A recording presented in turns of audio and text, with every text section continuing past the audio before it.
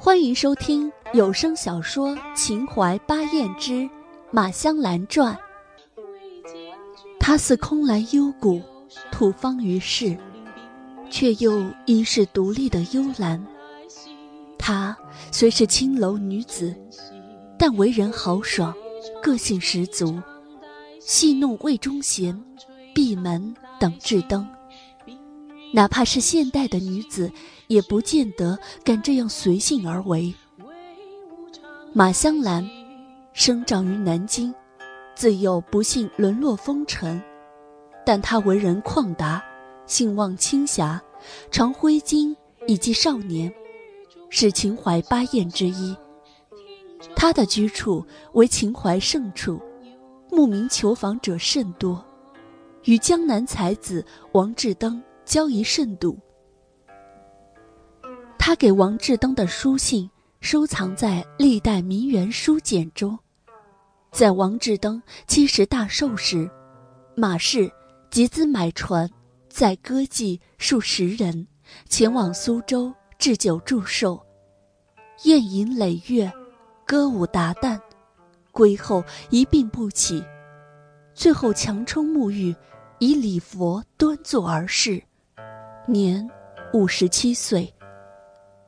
我的故事要从出生那年开始说起。我出生于明嘉靖27年，那一日大雪纷飞，乡地是很少下那么大的雪的。瑞雪吉祥，都说这是一个极好的兆头。我的父亲是个不大不小的官儿，我的娘亲是一个美艳不可方物的女子。在母亲痛彻心扉的呼喊中，我降生了。记忆中，我很少看到父亲笑，他总是双眉紧蹙，很少抱我，也很少跟我说话。我的降生并未给他带来多少欢愉，反而给了他更加沉重的压力。母亲生下我2年后，我父亲的第4位夫人苏姨娘便进门了。印象中的母亲是个极美的女子，她总是穿着簇新的衣服，脸上略施粉黛，素雅的一身裙装，合着规矩材质，不出挑也不小气。额头上贴着些镶金的花钿，耳朵上常常戴着一双青花瓷的耳坠，摇曳生光，气度雍容华贵。而苏姨娘则不同，她总是喜欢着艳丽的牡丹红色长袍，乌黑的头发梳成一个反碗髻。每次不用抬头，我便知道苏姨娘来了，因为她的身上总是带着一种令人窒息的香气，还有她那尖利的笑声，在我的耳中是那样恐怖。从苏姨娘进门后，父亲很少在母亲的房间里留宿，母亲常常抱着我流泪。二姨娘总是笑话母亲出生青楼，对母亲颐指气使。我虽然从小不知道青楼是什么意思，但我知道那是一个不好的地方。每逢说到这个，母亲总是暗自垂泪。我坐在母亲的怀里，轻拍她的肩膀。那个时候的我也不过4、5岁，我总是试图用我的手擦干母亲眼角的泪水，因为哭泣的母亲不美。那个时候的我还不知道，因我是个女子而不是儿子，让母亲受了多大的委屈。从我出生前到出生后，母亲仿佛从天堂跌入地狱。后院有个叫仓会院的地方，那是祖母居住的地方。每月的月初，我都会和姐姐们由姨娘和母亲领着去给祖母下跪请安。祖母老态龙钟，满脸的皱纹。他常常连看都不看我们一眼，自顾自地捻着手里的佛珠。待我们都磕完头后，他便用极其苍老的声音说一句：下去吧。我对他是极其恐惧的，他从来不笑，从来没有摸过我和姐姐们的手，甚至从来未曾正视过我们。参会院相当的僻静，我和姐姐们趁着母亲不注意，偷偷地在参会院里玩起来。姐姐们说把自己藏起来，让我找他们，我便信步寻找起来。参会院东西两边是2个厢房，中间有一个曲折的回廊相连，这样就形成了一个方形的4合院。我穿过一扇扇漆红的朱门，向院子的中心走去。堂房的外面有2株巨大的海棠树，馥郁芬芳，同样是香气，却比苏姨娘身上的香气好闻了100倍。我站在那扇巨大的房门前，用手一推，伴随着吱呀的一声，门缓缓地打开。映入眼帘的是一个巨大的金色菩萨像。我第一次看到这金身的菩萨，瞬间被惊呆了，似乎有什么在指引。我的前脚刚要迈进去，忽然被一双有力的大手一下子抱起来，双脚悬空起来，门吱呀一声就被关上了。我不停地挣扎，双手用力地晃动，刚要哭喊，嘴巴便被一双大手堵上。一直到了参会院外面的爆水轩，我才被放下来。哇的一声，一口气上来，我大哭起来。哎呀，我的小祖宗啊，谁让你去那个地方的？那可是祭祖的地方，要是被你父亲和祖母知道了，你这小命难保，快别哭了。我抬起头来，才看到是一脸焦虑的马婆婆。好了，别哭了，这件事情是我们2人之间的秘密，不许告诉别人，好不好？马婆婆是祖母的陪嫁婢女，如今已是满头的白发，脸上皱纹横生，可是她会笑着抱我，会给我好吃的，还会给我和姐姐们讲故事。在这个家里，除了母亲，我最熟悉的人便是马婆婆。年幼的我不知道自己犯了什么错误，我也不知道自己闯入了一个什么地方，我甚至不知道这样做的后果是什么。但是我知道了，有些地方我是不能随意进入的，尤其因为我是女孩子。当我还在想姐姐们会不会藏在佛像后面时，我便一下子被马婆婆抱回了新月堂。新月堂是我和母亲居住的地方。母亲素爱花，新月堂外面种满了各式各样的花朵，发出阵阵沁香，园中一片寂静。母亲看我回来，一把抱住我：月娇，你去哪里了？娘亲找了你半天。三太太，你最好看住四小姐，要是去了什么不该去的地方，冲撞了不该冲撞的地方，到时候老爷怪罪下来，我们都不好说什么。三太太极其聪明，定然知道我的意思。马婆婆一脸严肃：劳烦马婆婆了，月娇，快给马婆婆说谢谢。母亲似乎是明白了什么，立马拉我去给马婆婆磕头。那老奴先告退了。马婆婆走后，母亲立刻蹲下来抱住我：娇儿，听我跟你说，以后再也不要去那个地方了，好不好？好。我懵懂地点了点头。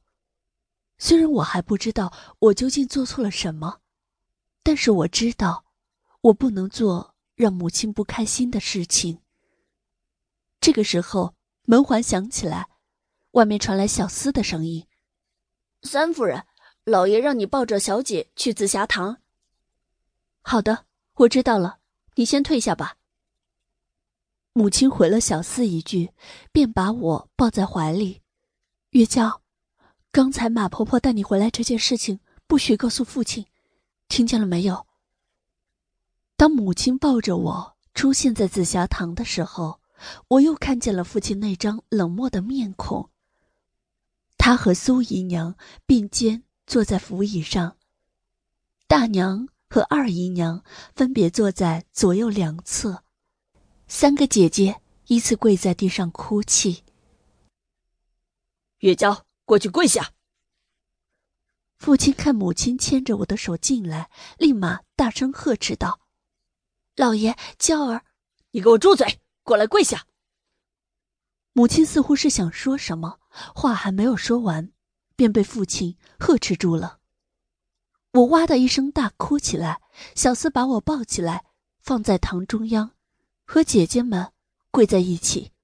“谁都不准哭，谁再哭，我就把他丢出去。”我和姐姐们不敢再哭泣，抽噎起来。“快说，你们谁偷了苏姨娘的耳环？”父亲又是一声呵斥，我又被吓得抽泣起来。“哼，肯定是你们4个小崽子偷的。”苏姨娘用她那尖细的声音低声地附和着。“四太太，话可不能这么说，我的3个女儿从小我就教育得很规矩，怎么会做这种偷鸡摸狗的事情？再说了，我纳兰玉英堂堂纳兰家的3小姐，会稀罕你苏姨娘的耳坠？说出去不会让人笑掉大牙。当然，有些其他脏地方出来的，我就不敢保证了。”说完，还故意看了母亲一眼。一瞬间，所有人的目光齐刷刷地聚集在她的身上。母亲被气得满脸通红，似乎是要争辩什么，最终什么都没有说出口。当父亲重重的巴掌打在我的脸庞上时，母亲拼死般地跑过来护住我。一时间，我的哭喊声、父亲的怒骂声，还有母亲的哀求声混在一起。苏姨娘似乎有些看得厌烦了，便起身说了一句：“罢了”，便转身消失在布帘之后。当所有人散去，只剩下母亲抱着大声哭泣的我。这便是我的童年，在母亲的哭泣与姨娘们的恶毒语言中成长。嘉靖34年，那一年我刚刚7岁。母亲常常对我说，父亲是一个不会为官的人，他是一个县丞，他常常按自己的脾性来办事，为此也得罪了很多的势力，却还不以为然。母亲劝过他很多次，可是父亲就是那样一个固执的人。在母亲的担忧中，不幸的祸事终于降临。嘉靖34年的夏天，天气格外的炎热，整整有3月未见一滴的雨水，午后是难言的闷热，日头毒辣辣的，映在地上晃得人眼晕。母亲在新月堂种的花，因为天气炎热，都耷拉着脑袋。窗户外面白罗石的回廊，不出门便有一种炙烤感。本应是姹紫嫣红的时节，却没有丝毫生机。几日来，父亲满脸的忧伤，而我多年之后才能理解那份忧伤。7岁的我还不知道家里发生了什么，母亲日夜垂泪，连终日斗志昂扬的苏姨娘眼睛也哭成了核桃般。我只是悄悄地躲在门房后面，看着父亲、母亲、姨娘们跪倒在一群穿着奇怪衣服的人面前。他们一离开，苏姨娘便哭得撕心裂肺，父亲一下子瘫坐在地上。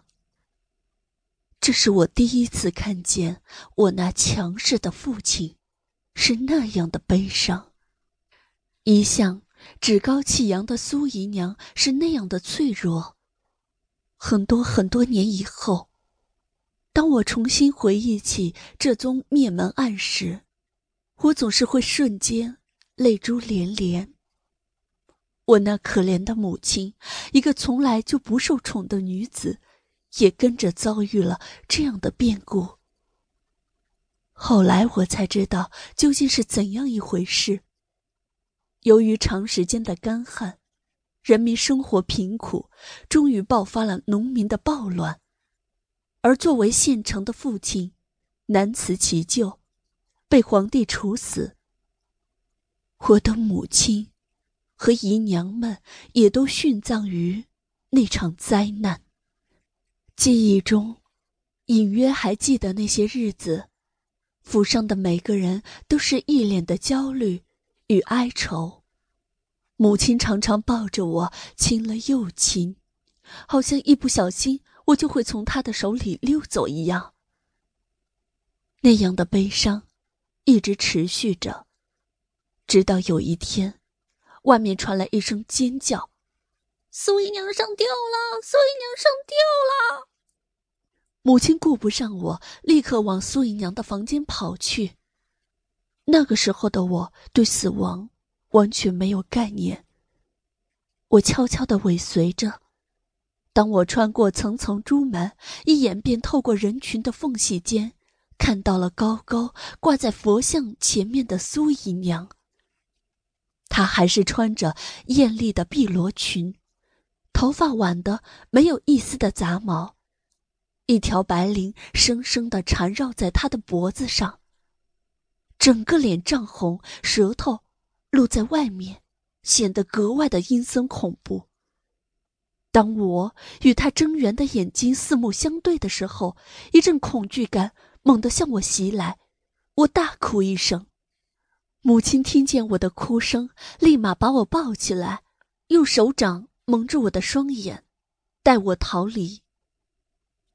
很多年后，我的梦中常常会出现那样一双怒目而睁的双眼，时而化作一个美丽的女子，时而又是那样的一双睁圆的怒目。